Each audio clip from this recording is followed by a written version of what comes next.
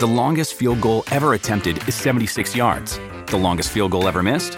Also 76 yards. Why bring this up? Because knowing your limits matters, both when you're kicking a field goal and when you gamble. Betting more than you're comfortable with is like trying a 70-yard field goal. It probably won't go well. So set a limit when you gamble and stick to it. Want more helpful tips like this? Go to keepitfunohio.com for games, quizzes, and lots of ways to keep your gambling from getting out of hand. Lucky Land Casino, asking people, what's the weirdest place you've gotten lucky? Lucky? In line at the deli, I guess? Aha, in my dentist's office. More than once, actually. Do I have to say? Yes, you do. In the car before my kids' PTA meeting. Really? Yes. Excuse me, what's the weirdest place you've gotten lucky? I never win and tell. Well, there you have it. You can get lucky anywhere, playing at LuckyLandSlots.com. Play for free right now. Are you feeling lucky? No purchase necessary. Void where prohibited by law. 18 plus. Terms and conditions apply. See website for details. All right, what is going on, guys? Today's guest is my good friend Chris Holmes, right? Holmes, how you say it? Holmes, yeah. Like Sherlock. Bad with last names. They're tricky sometimes. He is a drag racer, been racing at Bradenton for probably a decade. Build cars, tune cars, yep. Machine work, you name it. Ventured into all of it. Videography on cars. Yep. Kind of just deep into everything. But I'm really interested in... were you on a Navy ship tuning? No.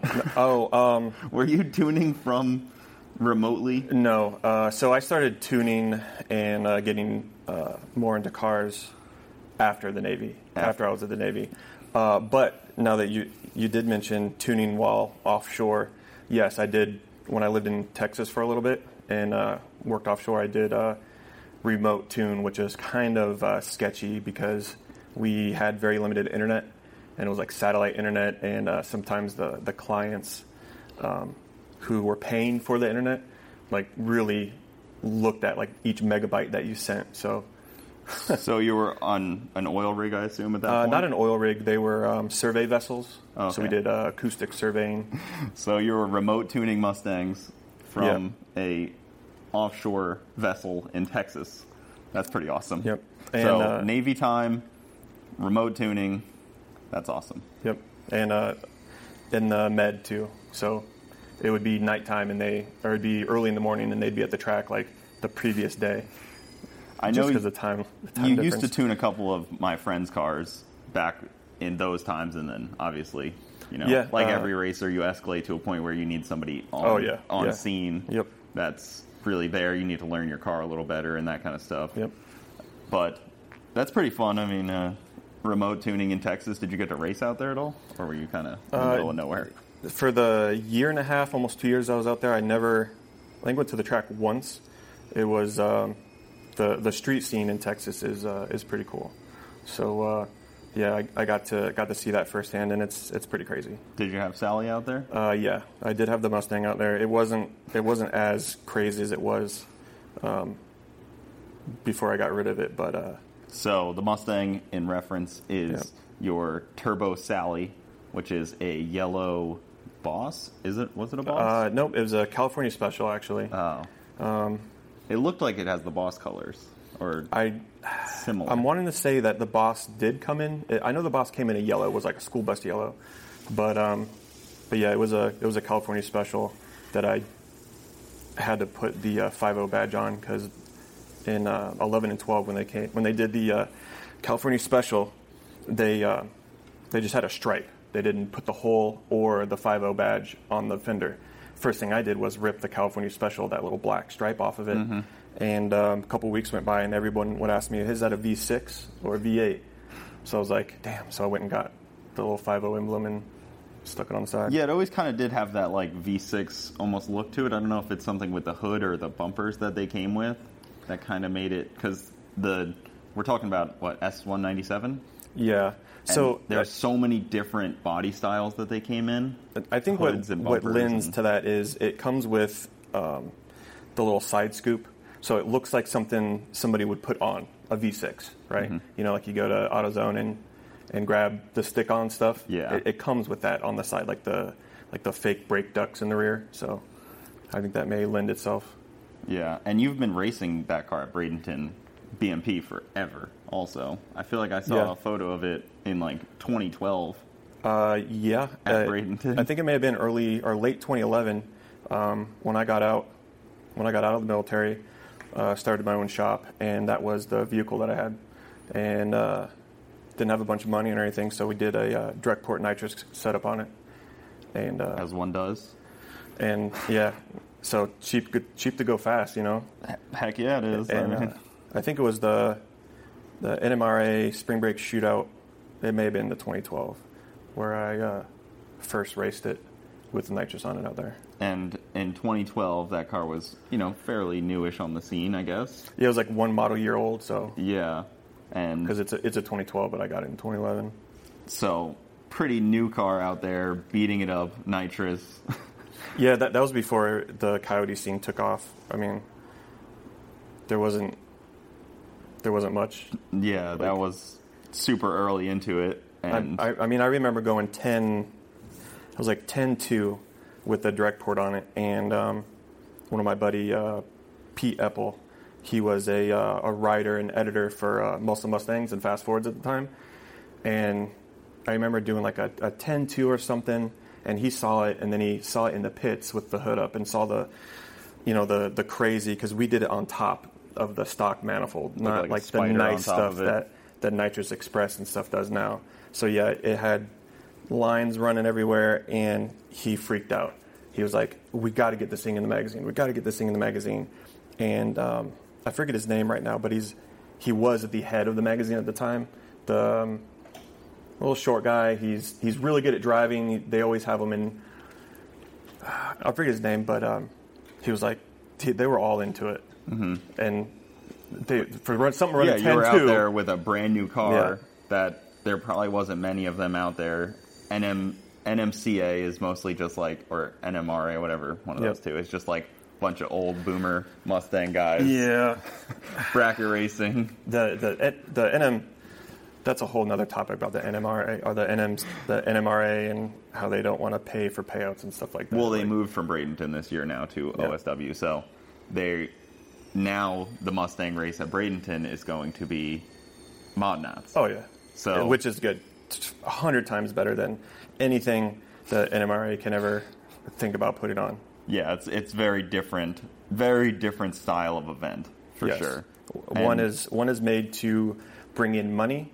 One is made for the racer. Yep. So they're moving from South Georgia Motorsports Park to Bradenton. That'll be an awesome event. Justin Young puts that on. He does a really good job with that and pays out really well to a lot of cars. So that'll be cool. Your car, though, you progressed that thing into, what, mid-eights? It ran bottom sevens. Oh, bottom I think sevens. The last time it ran quarter mile, actually, was at the very first Christmas tree race. Mm-hmm. Garrett's Christmas tree race, or Cletus's Christmas tree race. It was the last time it ran quarter mile, and it was geared for eighth mile. Mm-hmm. Yeah, because you no-time raced it a little bit. Yeah, I did my best to no-time race. So everything is twin turbo big blocks out there. Yeah, you'd be amazed at what you can do on a budget if you can do the work yourself. Mm-hmm. So yeah, that car evolved into a no-time car kind of by accident. It eventually got a Turbo 400 in it, and still not I still drove it back and forth from Sarasota down here to Northport. So at a time I was doing 70 miles a day on it with a Turbo 400 and a built motor, sleeved motor, a turbo kit, and eventually the direct drum exploded at the top end of the track, took out all underneath the dash, and as I was pulling the dash out and everything, I was like, you know what, let's gut it. Let's go all out. Wait, so we kind of just breezed over. You actually had your trans come through the tunnel, the interior of the car. Yes. That sounds really exciting. At the time... At what, 1,200 feet, 1,300 feet? I just shut down, so it was at the top end of the track. Oh, so it was on decel, are you saying? Because, I don't know. Trans kind of do come apart at decel. I threw the chute. It could have been on decel. I don't know exactly when it happened. I didn't realize it happened at the time. So the car was still idling. I shut it down. threw the chute, shut it down, coasted around, and I'm picking up the chute. I'm pulling in the chute real quick, and I'm noticing there's a bunch of like oil on it, and I see like a sheen on the back of the car. It's at night, and I was like, what the? So I opened the door, the passenger door, and I see like some plastic and stuff, and I look, and there's like a chunk of the direct drum. First thing I did was like, I checked my legs. I was like, did something hit me? Did something come on the other side? And then by that time I remember it was a CRX, or it was like a Honda Del Sol that had been in the fast lanes with me, the far side of the track. Yeah, he was probably right behind you in the lanes, a couple cars back. Yep, and I hear him shutting down, and then like skirt, like, and I'm like, oh shit. So I jump on the phone and I call I call Petey at the top of the track. I'm like, hey, I just oiled down the shutdown lane. You need to stop running these cars. He's like, what? And I hear the next car coming down. I'm like, oh man. So that's why I'm also religious about my parachute. Like, even if I'm not even going that fast, because it'll save you if you come across some oil that if someone in front of you oil down the track, or your brakes give out or something like that. People try to be stingy on dumping the chute because they don't want to pack it, but if you want to be stingy, run 8th mile, because then you got plenty of shutdown. I love 8th mile. It's so great. Everybody always gives me crap for wanting to run 8th mile. It's easier on parts. It's cheaper on things. You go faster if you gear your car correctly. You don't have to worry about. 60 foot's the fun part. Safety. You got to be on safety, but there's something to be said about doing 160 maybe if you're really fast. 60, 70 in the 8th versus over 200 miles per hour. Yeah, 160 in the 8th is flying. That is cooking. Yeah, you're accelerating fast, but that's your peak mile per hour. You're shutting down. You have another 8th mile to shut down. There's 4 cylinders. Kyle at the Christmas tree race was doing 180. That's fast. Yeah, Kyle was 180, and then he was doing that in the NSX, the same thing basically in a roll race, 180. My Camaro did that in a roll race, but I'm only going 140 in the 8th, which is nothing for 8th. It's nothing for a no-time race. Right. That's still fast. Yeah. You're still accelerating fast, hard. And then when you get driven by it, is crazy feeling. Yeah, I remember going back to the first Christmas tree race. It was me and was it Rick in the green? Rick Prospero. And at that time, my car was like a 478 car. And he came by me like I hit the brakes and put in reverse. So, and that's because the way that he had that car always was he 60-footed softly, and then he just brings the power like in. A medium 8th, and then it just full on trained around me. It was because they have no wheelbase, and your car was probably pretty heavy at the time too, right? I got it down to, I think with me and it was like 3250. That's pretty light for those cars. I did about all I could as far as free weight reduction goes without buying replacement parts. Yeah. Lighter replacement parts. Yeah, that's where things get really expensive and people don't realize the lightweight level. You can spend way more making your car light than like building an engine. Yeah. Like just by like body panels. I know on my car it's $5,000 for doors. Before they're even fitted, nothing. $5,000 for two bare doors. Yeah, and those aren't going to fit good. You're going to have to pay someone, or like I said, if you could save a lot of money, do it yourself. But you're going to have to pay someone to fit those doors, hang them right. Like then you got to do the Lexan windows, and it escalates really quickly. That's why ship boxes are really fun. Like my SN95. Yeah, ship boxes are fun because it's easy to do the free stuff. Cut stuff out, ditch something. It's not your daily. I don't need that. I don't need that amenity. I don't need that comfort. That goes down a real quick path of I don't need any of this. Yeah, Once you start saying I don't need that, I don't need this, it gets going pretty quickly. That's your free. The low hanging fruit, as Jeremy calls it. Yep. Jeremy Fumato would call it the low hanging fruit. So now we're at your shop, and if anybody's watching, there's a car on the lift being fabricated. Yep. And is that what your plan is to do here? Build cars? Have machine work? You have a bunch of cars here. Another Shelby in front of us. That's a shitbox. That's certified shitbox. Yeah, in front of us, that's a weird one. I don't really even know anything about those. That's an 86 Shelby Charger. It's basically a 1986 Shelby or a Dodge Charger. The K car, it's actually an L body, and it's a front-wheel drive. Came with a 2.2 turbo, and put some Shelby stickers on it. And I mean, it was pretty cool back in the day. It looks very Fox body. It's because it's squarish, hatch-like. Yeah, it's a square kind of hatch. Like if you kind of did it up right, I feel like you could definitely fool some people at the track. If you it'd be cool if you link to one of these videos. I'll send it to you, but put it in like the comments or something. Yeah, we'll put your channel down below. They no, and not even my channel, but review of this, where Car and Driver did the review of this, is comical because back in the day it was a sports car and it ran well, and they like bragged on it. They doing the cones and the figure eight and stuff like that. They were really impressed with it, and you watch it today and it's like, what? Like, you take a stock little Accord and do that, It seems like something Shelby was almost forced to build. Like they were like, "Hey, you got to put your name on this." Well, in the '80s, he tried to work with Ford, and they didn't want to. So he went to Dodge. Dodge was like, "Hey, come over to us," and he did. So this isn't a real Shelby. This is a Dodge built Shelby. He did a lot of the famous ones, the GLH. The Goes Like Hell. Mm-hmm. Those are the Chargers, the little turd box Omnis, the Shadow, and he did a Lancer that he actually bought and took to his Las Vegas plant and did. Those are numbered Shelbys. And then, of course, just like Dodge, or just like Ford does now, they use his name. They use the name, yeah. For a special edition. They changed a couple things, ported an intake or something stupid, and we're like, listen, it's a Shelby. Yep, a little firmer shocks on this one. A lot of them had a better intercooled and like forged internals and stuff like that. More boost, like a different calibration.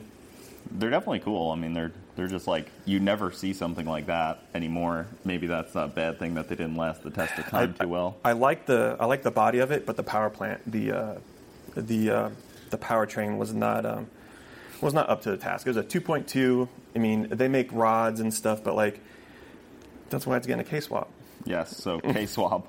K-swap in the Shelby. Yeah, all-wheel drive. So it's also it's a weird. It'll be a Honda, Shelby, Dodge. Like I don't know what Honda, to call Chevy, it. Shelby, I've been calling it the Red Chrysler. Rocket, but it hasn't even moved under its own power in a couple months. So, well, it wasn't probably that exciting under its own power, anyways. So it's fine. It made turbo noises, so it was exciting. You might as well go drive your 5.0 truck. It's probably faster and can handle better. Yeah. The F-150 is faster. The stock F-150 is definitely faster than this thing was. Yeah. And you do have a single cab, 5-liter, short bed, which is like... That's stock. Yeah, those have risen in value a little bit recently. Yep. Everybody wants that now. Yeah, I get emails all the time from, like Carvana and the other one that, I mean, they're offering me more than what I owe on it, but you can't go out and replace it. So it's like, I mean, if I had two, yes, I would trade one in. Yeah. But, yep. So what else is going on in the shop then? I see CNC machines. I see... Yeah, so we do... a Fox body. So you can go. So that is Parker's car. That's Parker Whitlock. He's a good friend of mine, business partner. The car that we were actually building up there is at his shop right now, finishing up. And but yeah, we do race car stuff, chassis work. Yeah, chassis work, one-off CNC stuff for said builds, and then some job shop stuff. So.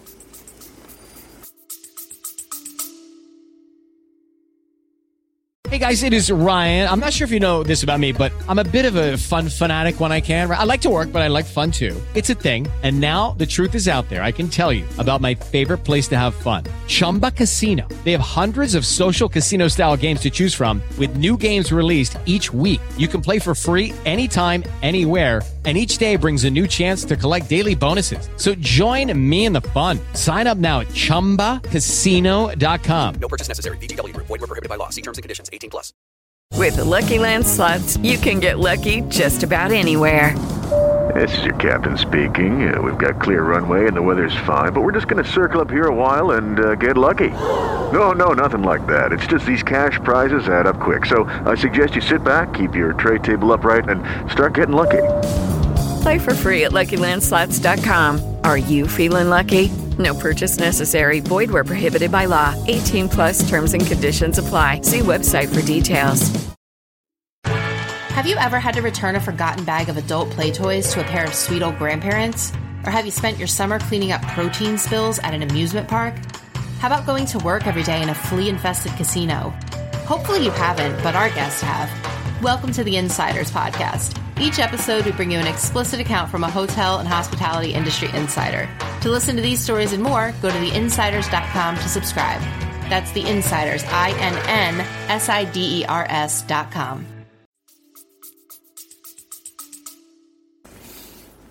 I got some list of stuff here as well. Will the yellow Mustang make a return? Yes, but not under my ownership. Got rid of her? Got rid of her. It's down south, and it is getting a Barra put in it. Oh. So it's going to have a cool life. I was okay with that. Yeah, I mean, you ran its course. Yeah. When I sold it, I didn't need to sell it. It's always nice to have a little cash in the pocket when you're just starting out building your business and stuff. So it was like I was put at ease where it went. I saw it for sale, and I honestly was thinking about it because I know the car, and I've seen it work, and those chassis work so freaking well. It was a basic. Everyone that came up to it, and if you looked under it, it still had stock axles, and had a true track. Mm-hmm. The rear was welded and it was braced a little bit, but it was a basic setup. Do you think that that's one of the better chassis that you can start with? Because it's hard to argue when you get a 5-liter Coyote. Yeah.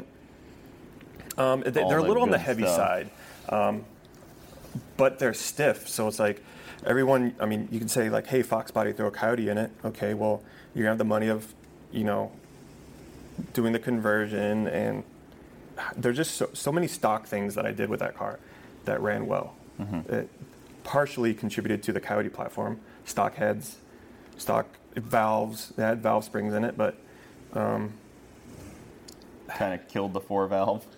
Yeah. Kind of killed the 2-valve, the 4-valve, the 3-valve, all that stuff once the Coyote came out. Yeah.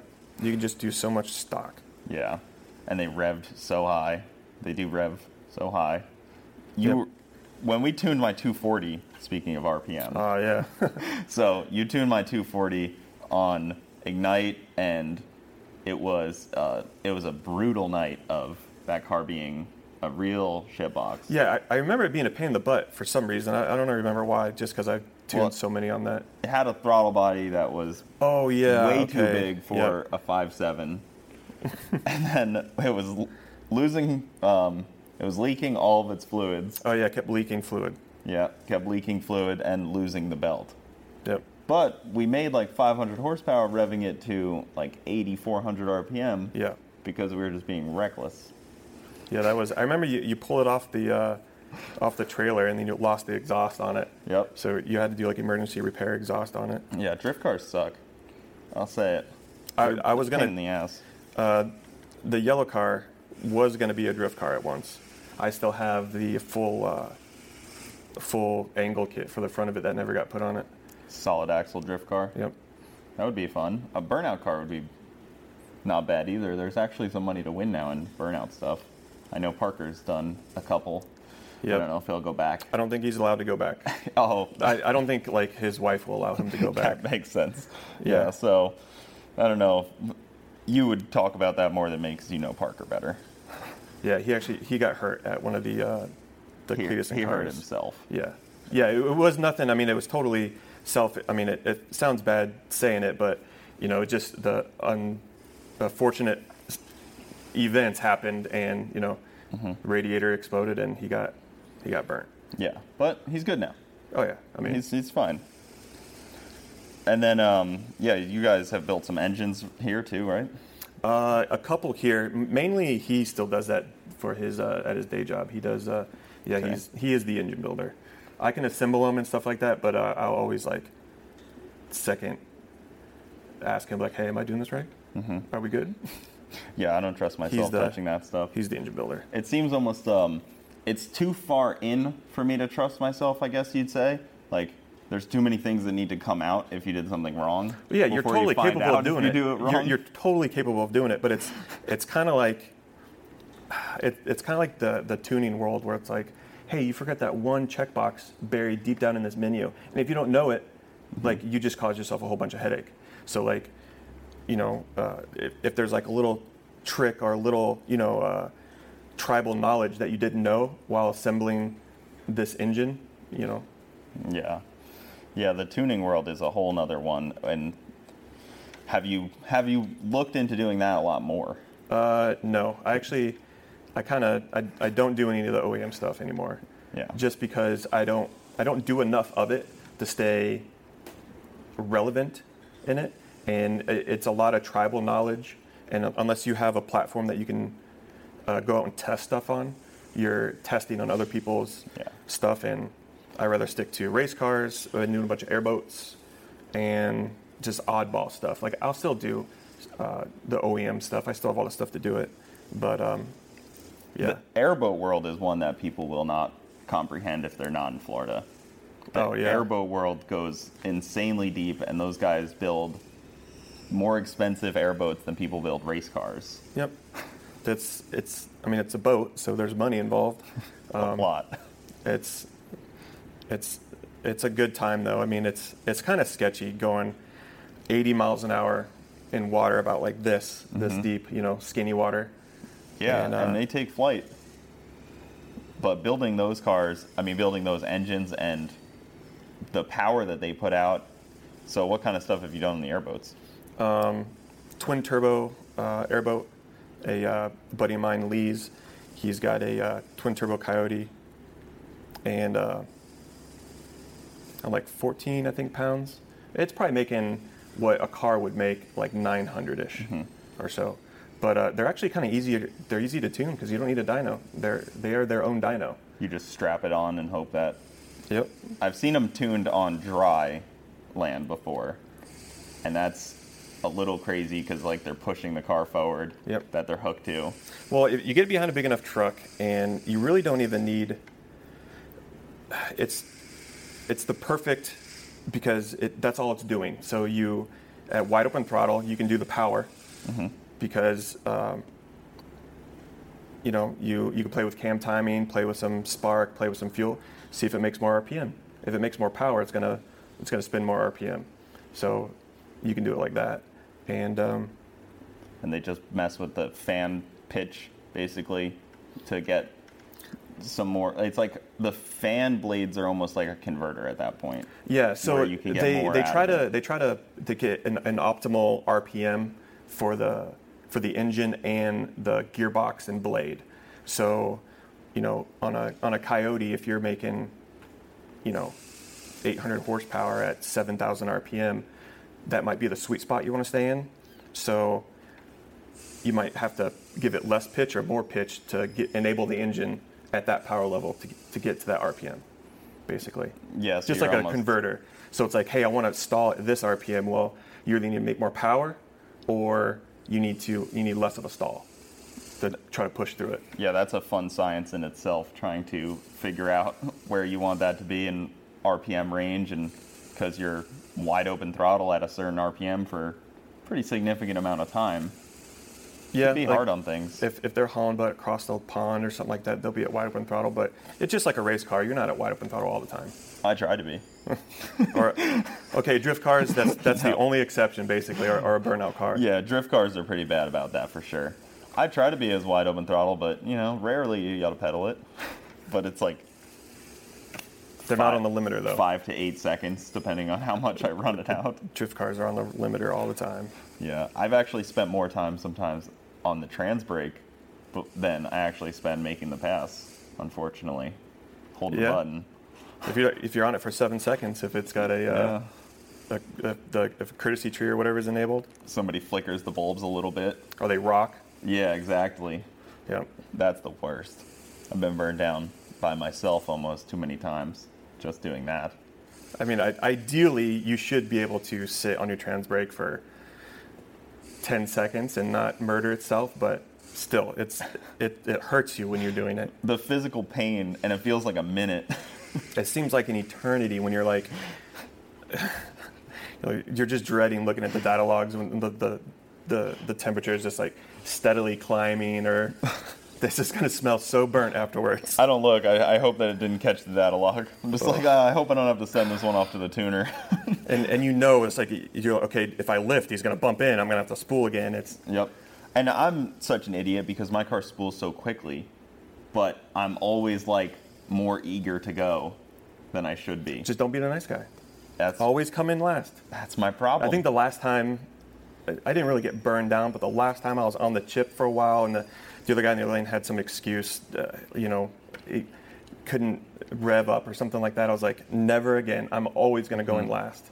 So the worst is when the people come out there and they're like, oh, it's my first time. I'm going to test the trans brake and the bump box, try to get into the beams, and it's like, you don't want to do that out there because then you end up either lurch too far forward or you don't go far for, you don't bump enough in. So I've recently come to love the supercharger because the no bump and like you just immediately put your foot down and it's on the two-step.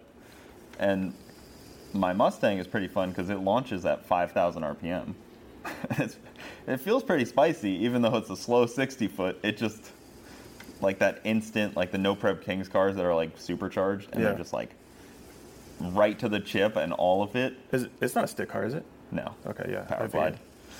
Yeah, stick shift racing is a different animal that I don't want to go down. Yeah. 3 years ago, it was cool. Now it's like big money, slipper clutch. Yeah. Messing with the clutch every round, and that's everyone. I say that because it's going to end up being a stick shift car.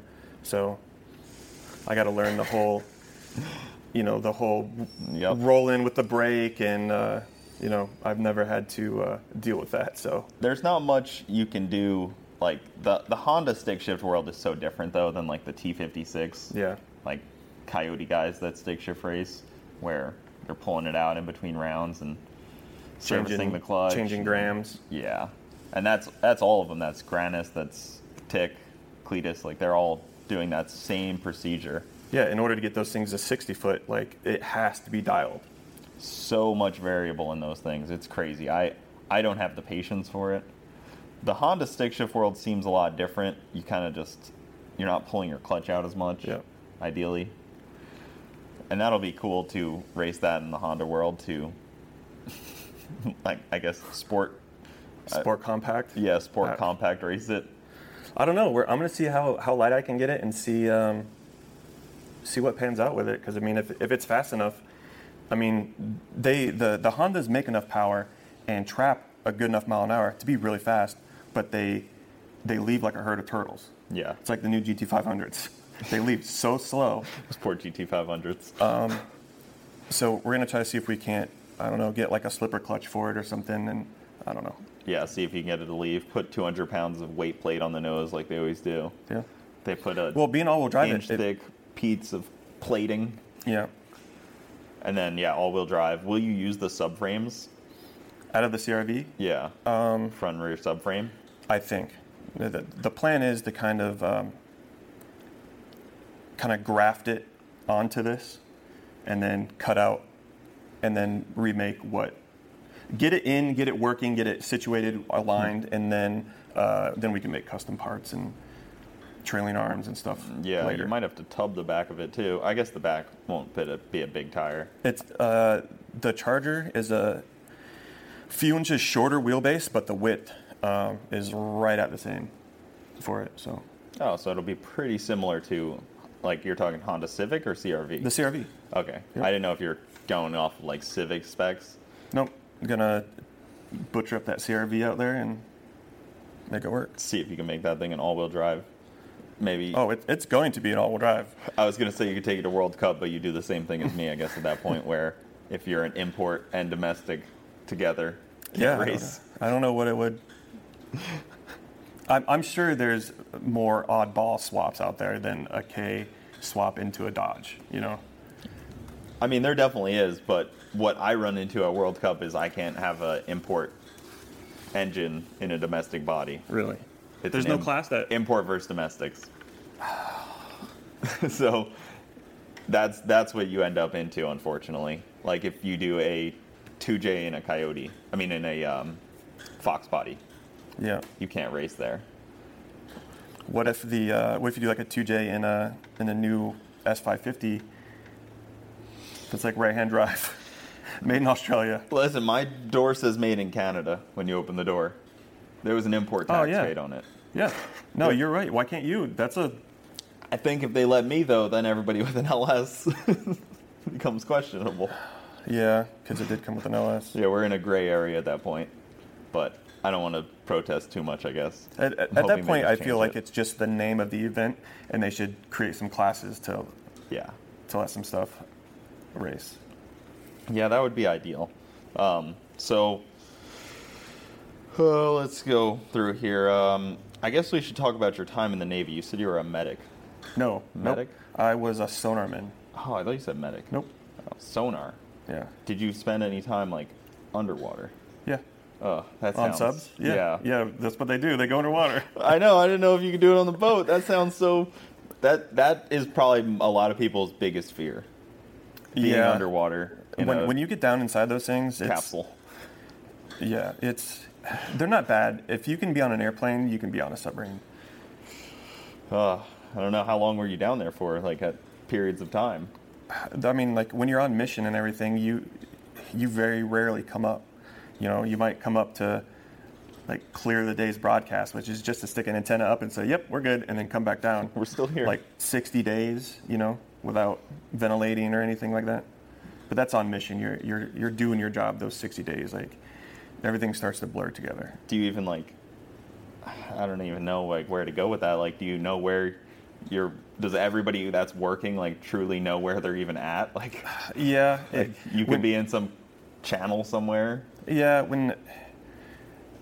everybody knows where you're at on board. I mean, everyone on board has, like, a base secret clearance, and then when you go on and off mission, they'll like read you in and out of a little bit higher clearance just in case you see something while on mission. Then they basically tell you that they can come after you, and yeah. Oh, so you federal prison, and they start talking about all that. Yep, so you're not allowed to talk about stuff. Yep, that's fair. I mean, we'll try to get you to go to federal prison, though. We'll ask some more questions. Sounds fun. Is there anything that you can say about the trips that you were taking, or how it was down there on a submarine for 60 days in a submarine underwater pressurized tube of if I was to travel the seas in a besides like a big like a cruise ship where I've got awesome amenities and stuff like that, I would probably want to do it on a submarine, because when the weather is rough, guess what? You just go a little deeper. It's smooth sailing. You guys ever hit any fish? Maybe a whale or two. Bumped? Yeah, I mean, I would imagine something kind of gets in the way. Yeah, there's some times where it's like, what was that type thing? And but where I grew up on Long Island, there was a channel that they always talked about that it was so deep that the submarines could, like, come in and out to Manhattan without people even, like, having any idea, because they were so deep under people. You don't need to be that deep. I mean, 50 feet, you're under a boat pretty easily. Yeah. Nobody's going to notice you. Maybe a fish finder. Yeah, fish finder will find you. That's pretty crazy, man. I can't imagine that. I've talked to a couple people that did time on a submarine, and wild. It's the coolest experience. I never want to do again. That probably adds up. Did you ever spend any time on the boats? Surface? No. Yeah, nope. Surface, just... The first time I ever got underway, actually, off the dock on a naval vessel, I was in the Navy Reserves, and it was one of those, like, 30-foot little aluminum boats. It was kind of comical. I was like, this is the first time I've ever been underway. Not some big destroyer or something. Just a little tiny boat. Little dinky 30-foot boat and a submarine. So where did you learn to tune, and how many cars blow up trying to learn? Mostly I'm self-taught. That comes from a necessity, because either I didn't have the money, or I tell you where it really started. It started with the Turbo Dodges. Those were my first vehicles that I had. My first car was a 1984 LeBaron with a 2.2 turbo in it, and I remember cranking the wastegate arm on those, throwing in a Grand National fuel pressure regulator, because it's got the same style fuel pressure regulator, but you could get an adjustable one from a Grand National, and I started chip tuning those. You would take the chip out of it, and you'd have a reader, and the tuning software is the most rudimental. Like, there was maybe 10 tables, like a spark, a fuel, and if it was a later enough model, it had like a boost, like max table. That's where I started. And it could probably only read so much boost, because they probably had some terrible sensors. Yeah, I think they read it like 2 bar or something, 2 bar map sensor. So you were tweaking on those for a while. Yep. And then I got my first Mustang, and had a bad experience with someone doing work and tuning on it, and that's when I decided to spend the money and start learning. So what were you doing with the Dodges at the time? Were you actually drag racing them? Were you street racing them? Were you No, I really wasn't building into to enjoy it? That's where my kind of passion for cars kind of started. It was just tinkering. My buddy had a GSX, or a GST, the Mitsubishi Eclipse. So I was always competing with him, and Yeah, the Mitsubishi stuff was kind of the original, like, I feel like that was more of like the original tuner cars, because people could actually get their hands on them. And I couldn't afford it, and I remember, I think I got that car for free, and I remember cranking the wastegate, buying like a 3-inch downpipe for it, and straight exhaust in the rear, and I was whooping up on my buddy with his 4G63 that had, like, the big intercooler in the front, and yep, that was a good time. That was in a LeBaron, a gold LeBaron. I guess you can't really get pulled over street racing a gold LeBaron. It'd be pretty tough to not get away with telling the cops you were just driving your car. Yeah, what are you talking about? This is a LeBaron with some white walls on it. Like a grandma car. I see how you got it for free. They're like 165 or something stupid skinny white walls on them.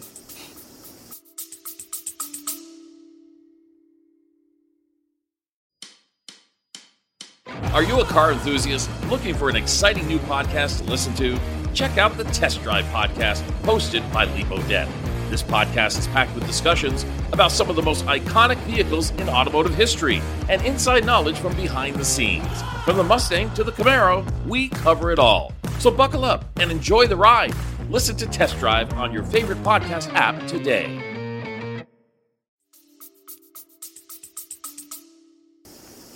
So you started your first business. You were, tuning? Or you were building? Yeah, it was just a performance shop. And one thing led to another, and I ended up closing that because it was just me, and I saved a bunch of money while I was in the Navy, got out, and it's hard starting a business. I didn't know, lessons learned. Yeah.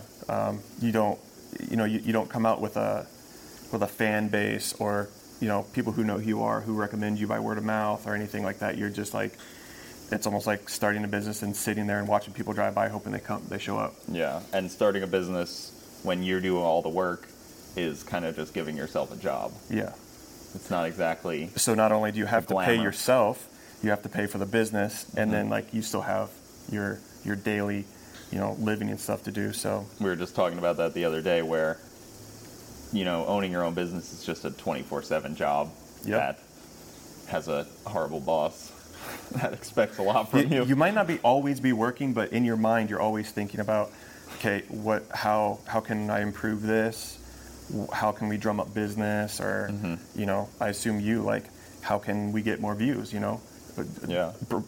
Branch down different avenues like this podcast, which is, I think, totally awesome, by the way. Oh, thank you. Yeah, it's definitely, the goal is to talk to all car enthusiasts of any. Dude, everybody has a story, and someone could be on the outside the most boring person, and you just start talking to them, and they have like the craziest stories that are true, or like, you know, life lessons that they might think are boring, but like, I've talked to so many car enthusiasts and like people that have been racing for years, and I'm like, man, like this guy needs a book. Yeah. Like a book obviously for most car guys isn't going to go anywhere because half of us can't read or don't have the time to. Yeah. So it's like the only way to really get stories documented is through things like this, and that's the long-term goal, is to, you know, kind of make a multiple years of built-up stories from people and racers. And yeah, I like hearing about force them to sit down, just have them talk, because like, I mean, I do it. I find myself, you know, rambling on and going a million different directions, but it, you know, someone you don't know, or I mean, you obviously know them, but and just have them talk. Well, that's the tough part too, is getting the right information from somebody you maybe don't know as well. Because like it's easy to get, you know, my friends' stories from them. Yeah. But like, I'm sure, like this whole conversation right here, my goal is to try to get out your good stories that I don't know. Right. And so you talking about racing at NMCA, I'm sure you've dealt with some stories out there, because any racing at any track, you're going to have something crazy. Yeah, I mean, I don't really have cool, crazy stories. Kicking a Turbo 400 into your dashes. Oh, yeah. Definitely something. Yeah. Was that car a 6R80 car when you got it? Yeah, stock was a 6R80. 6R80 car? Yeah, and I sold that, and that partially funded the Turbo 400. Did you push that at all? Yeah, kind of. In the beginning, it had the first trans brake on the 6R80 back in probably 2014, I think. I think if I look back, I got it was the first 6R80 on that had a trans brake on it. And I got it out at the track, pulling up one wheel because it didn't have a anti-roll bar or anything on it. Like, yeah, it was so rudimentary. I had like wires coming in from a box, and it wasn't even a push button. It was all I had at the time was an on-off button, like one of the arm switches. Yeah. So like I would arm it, clink, like a nitrous arm switch. Floor it, and then like dink, flip it off, and it would launch. That's probably really good to cut a good tree. Yeah, it was just like super proof of concept and stuff, but it worked. But they've taken it so far now, and using different elements and different parts of the transmission to engage. Well, now they've been low sevens in a 6R80, which is insane. I can't think of many other like OEM form transmissions that can do anywhere near that. I think, I mean, they got input shaft and a couple billet parts in them, and then the whole Lund crew does a separate where they make it. It's not a 6-speed anymore, so. Yeah. Lund with the Grey Goose has, I think, the record right now. Okay. I think so. I know Jim had it. He had the 6R80 for a while. Yeah, I know it went from Brett to Jim to Lund. Yeah. But there's only so much that you can. I think Brett finally decided that he wanted to go really fast, and that's what he'll do. I think it's crazy to even attempt it, honestly, because I am of a simpler mind of these Turbo 400s work, these Power Class work. Yep. It takes a different level of crazy, in a way, to build a race car around parts like that. Well, not only race car guys, but I guess some of the super guys are using them with adapters. Yeah, for street car stuff. Yeah, and having the Motec and the Haltech or whatever control the 6R80. It's great for that. Like if you're going to go like a street transmission, it's awesome.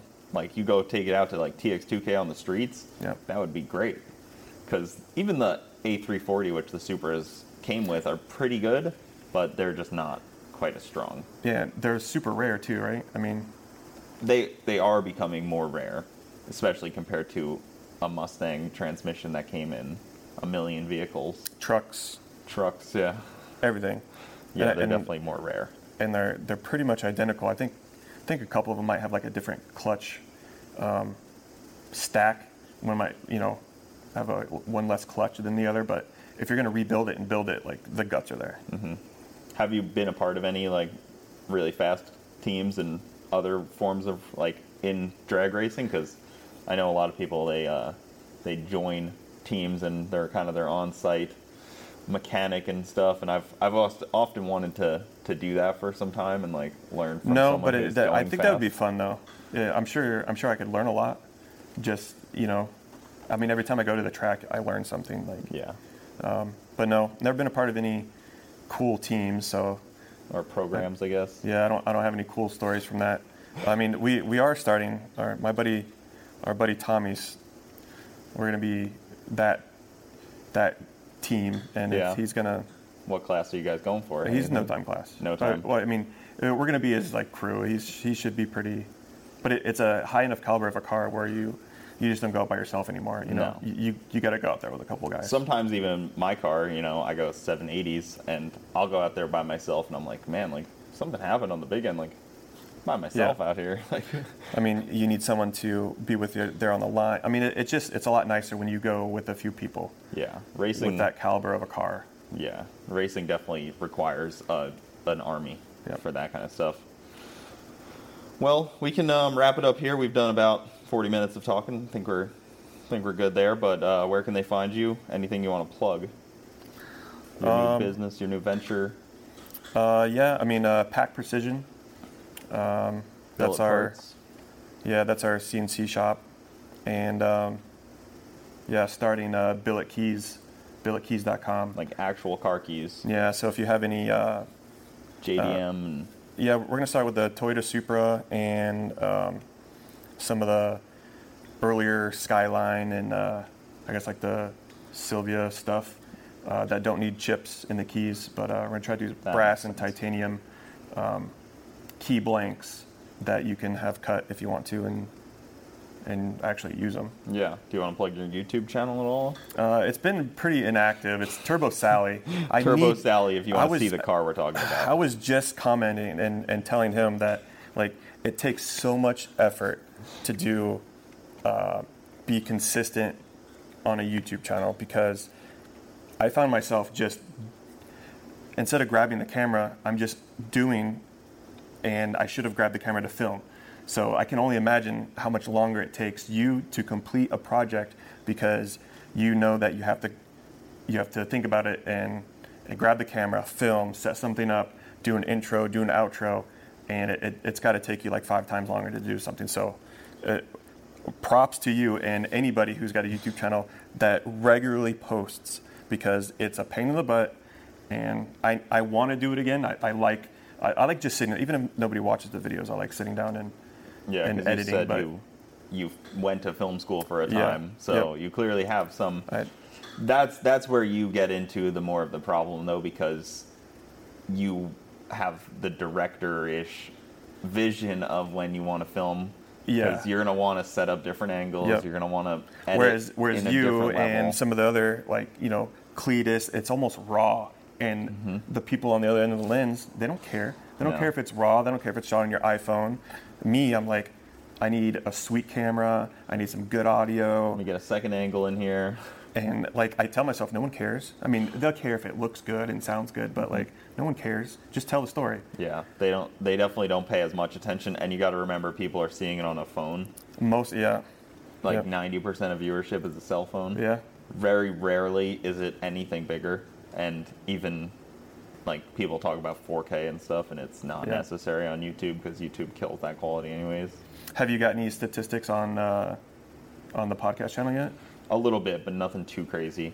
And it's also on Spotify and iHeartRadio and stuff like that. It's still YouTube the biggest? Yeah, YouTube's the biggest platform for it. But YouTube is also the best platform, so. Yeah. Can you do it to where they... Because I know there's YouTube... Like, if you pull up a music video... or on YouTube, you can like watch it on YouTube Music, where it doesn't stream the video portion of it. Do they do that with podcasts too? I haven't tried to do that. I never use YouTube Music. I could definitely look into that. I know you can close it, like you can close your YouTube app and continue to listen. If you pay for it. Yes. That's with YouTube Premium. Paying for YouTube is great. Yes, I haven't seen an ad in so long. I go to somebody else's house and you try to show them something. What is this? What is this ad? You're watching an ad? I know. I've been paying for YouTube Premium a long time. I wish they would sponsor my videos because I shout that out a lot. It's the best service. Yeah. More worth it than Netflix or anything like that. How does it? I know this it keeps going on and on, but No, how does it's it? fine. It's like now I'm interviewing you. Yeah, the exactly. second portion. Yeah. How is it? So if if I go to your YouTube channel and I don't see an ad or anything like that, you still get paid because I'm a premium member, right? It's pretty much the same. Yeah, Okay. they don't use it to like hurt creators. That's how I've always seen it. Like, they're not gonna come out with this service that hurts creators. And Gotcha. Well, I mean, they have to be making a killing off of it because I mean, it's like $12 a month. Yeah, it's a rev share. So they distribute it.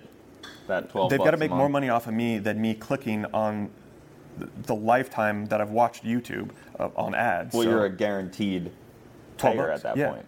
You're not a mystery. Maybe they'll show you a couple ads. Yep. There's probably more people that will be paying a guaranteed $12 a month that maybe before wouldn't have watched $12 a month worth of ads. Yep, that's what I was saying. Like, I've never clicked on an ad. Like, yeah, it's unlikely that. I always feel like it's unlikely that ads get clicked on. It's more likely that I do an ad read and it's better. Like if I, like YouTube channels do reads. Yeah, I think that's going to go away because it's like ads on TV now. You tune them out. Like you either wait for the skip or you just know and you tune it out. People are used to it now. Yeah, the ad stuff is tough. You just have to work it into the videos. And that's why with car parts is really tough because most people watching videos aren't car guys. Not even that though. They're the chance that they buy the part that you're sponsored. Like, yes, I could be sponsored an ECU and an engine harness. Yes, that may have a group of people to buy that's it. That's very niche though. Who's looking for an ECU niche. That's watching your video? If I do an ad for a mattress, Casper. Very broad range of people that will be buying a mattress. Yeah, pretty much everyone. So that's kind of it's kind of why you see.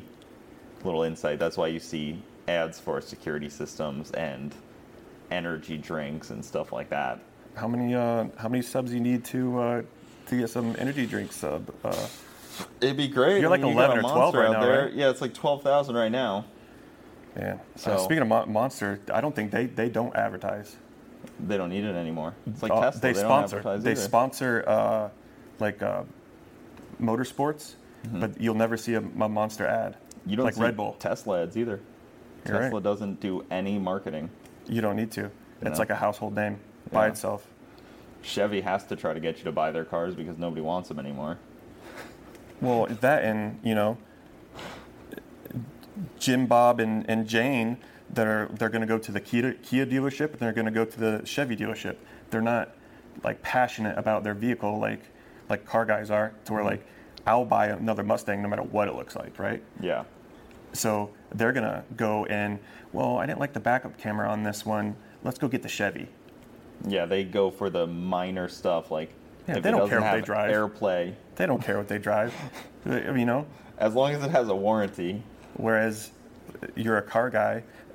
Like the guys that work at the Kia dealership that I know, like it's like a full replacement. Like, alternator bad, like drop the subframe, you put a whole new one in it. Like it's like full replacement on just all that shit because it's all disposable on these new cars. It's like mostly disposable. Did you see the new S650? I think they were talking about the Mustang with the dual throttle bodies and everything. Yeah, I watched the review.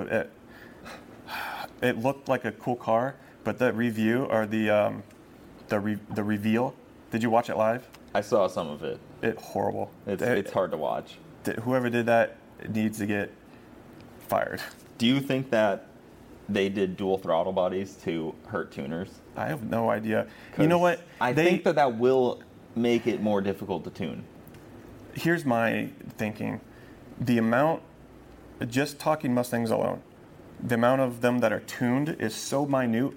They probably, the amount of influence that thinking, oh, let's try to do this to try to curb them tuning or modifying this, probably doesn't even, they probably don't even talk about it.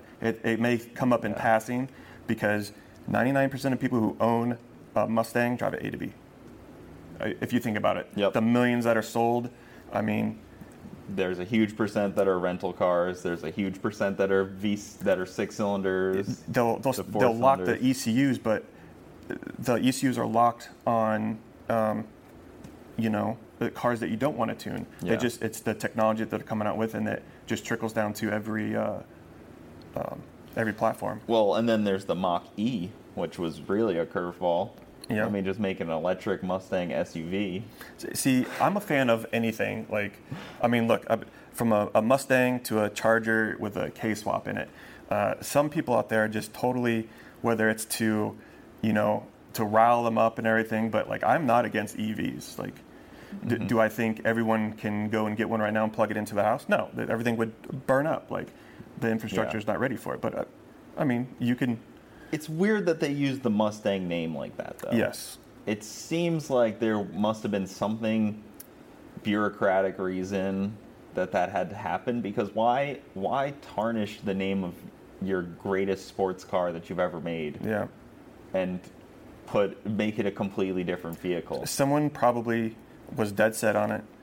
There was probably a group of people that had PowerPoints on why not to use it, and someone just put their foot down and said, no, it's going to be a Mustang. I wonder if it's something with by it being a Mustang, it makes the whole Mustang lineup more gas efficient, so they're able to have the whole spectrum almost.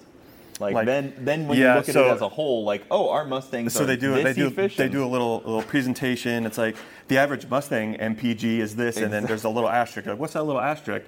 Includes Mach-E. That's what I'm wondering, if it brings the whole average to a better point where they can come out with the new stuff. Because I think even Corvette's planning a similar thing. Or they're just getting the population ready. It's a Mustang Mach-E. It's electric.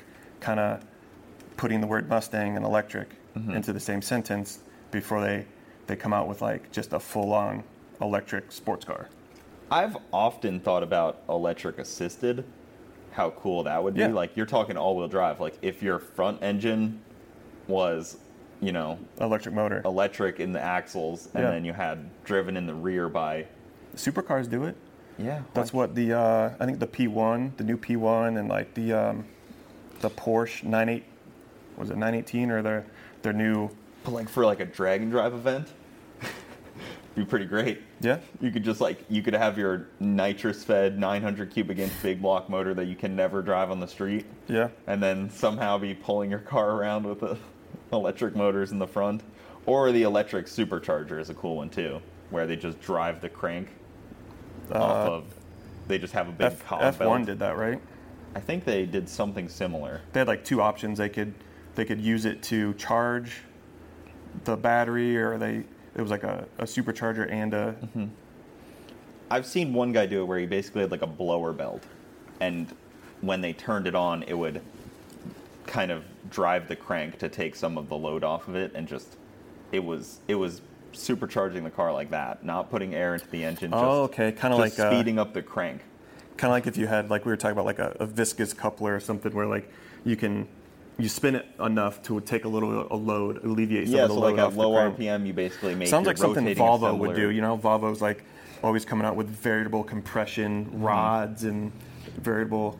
Because in theory, at low RPM, it makes your rotating assembly much lighter. Yeah. Because it's taking all that low end load off of it. You could rev really fast. You're basically helping it to sit there, rev like an F1 car, but it's just a regular V8. And GM did it too for a while, where they had the transmissions had a electric magnetic deal in there that helps speed up the drum. Oh, that sounds like a nightmare. That one sounds terrible. It was the hybrid Tahoes. That's how they work. The transmission is the electric driven part. Damn. Yeah. So they've tried some weird shit. I know you're wanting to end this thing, but no, you don't. When have we to. I'm not in a rush. I was over at a friend of mine's shop, and there was a new Dodge, and it had the e-torque. I thought it was like an economy diesel. They put the F-150 hat you could get with a diesel in it, but you pop the hood, and instead of an alternator, there's electric motor that gets fed from a small battery bank on board, it's called e-torque or whatever. Yep. It's a little electric motor that assists the truck. I think that's what I'm talking about. It pulls, on a belt. Yeah, it basically takes the power from the power that would be taken by all your accessory drive, because everybody always talks about, oh my gosh, like you take your AC off and you pick up 5 horsepower. So it kind of saves your accessory drive in a way. But you pop it up and it looks like it's like if you've ever looked at a car with the electric motors and stuff, it looks like it's really, really small. You got a couple thick-looking cables coming off to it, but it's like your alternator and some sort of electric motor. They put the orange cables there that the firefighters know to cut and whatnot. Yeah, you ever see that under the hood where they have like directions for a fireman? Yeah. I'm like, I don't know if there's a fire going on if they're going to be reading the directions, but that's always the argument, is like, you can't let them at the track because if they burn down, the track's not prepared to put them out. Yeah, I mean, but what's it going to take? A front-end loader, pick the damn thing up. It's going to be totaled. Pick it up and put it somewhere and just let it burn itself out. I mean, that's what I always thought. You just have like a hole on the side of the track, like a one car size hole, and you're just like, hey, just put it in there. And then you just like throw dirt on top of it. Yeah, or like a little mound of dirt. Like, what's that mound for? Oh, that's the EV pile. Yeah, you just bury it. I know they like put them underwater pretty much is how they put them out. That's one of their goals. That's one of their moves, to put them out, is like fully submerged. Yeah. But that sounds scary also. None of it's great, but that's why they didn't let them run in Formula Drift in Long Beach. There was an electric drift car, and they wouldn't let it run near the city. They act like it's a nuclear bomb. If it's going to burn, it's going to sit there and burn. If a normal car burns, it's going to sit there and burn.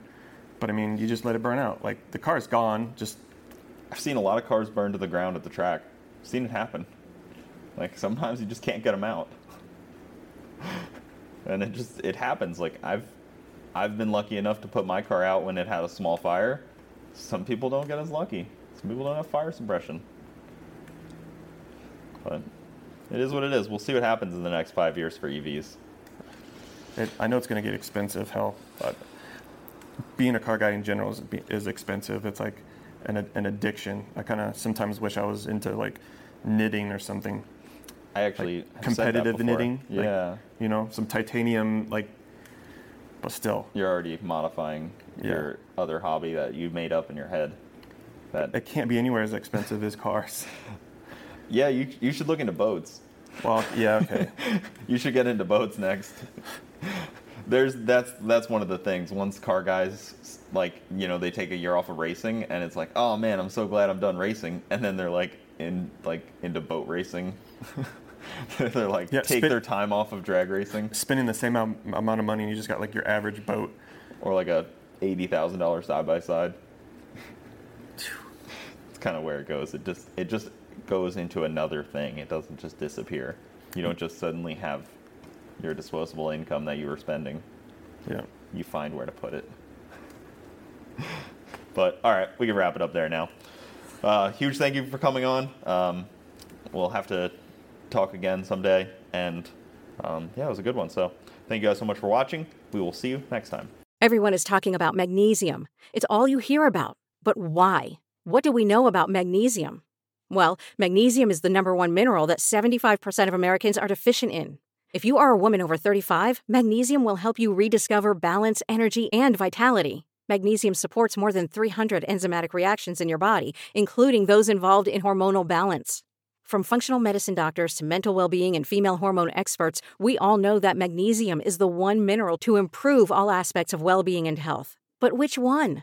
Magnesium Breakthrough from Bioptimizers, the trusted choice recommended by leading experts with 7 best-absorbed forms of magnesium to ensure your body receives the support it needs for overall well-being. Go to bioptimizers.com/balance today and use code BALANCE10 for 10% off. Support your journey to wellness at bioptimizers.com/balance. Magnesium Breakthrough from Bioptimizers, your foundation to optimal health and vitality. Judy was boring. Hello. Then Judy discovered ChumbaCasino.com. It's my little escape. Now Judy's the life of the party. Oh, baby, mama's bringing home the bacon. Whoa, take it easy, Judy. The Chumba life is for everybody. So go to ChumbaCasino.com and play over 100 casino-style games. Join today and play for free for your chance to redeem some serious prizes. ChumbaCasino.com. No purchase necessary. Void where prohibited by law. 18 plus terms and conditions apply. See website for details.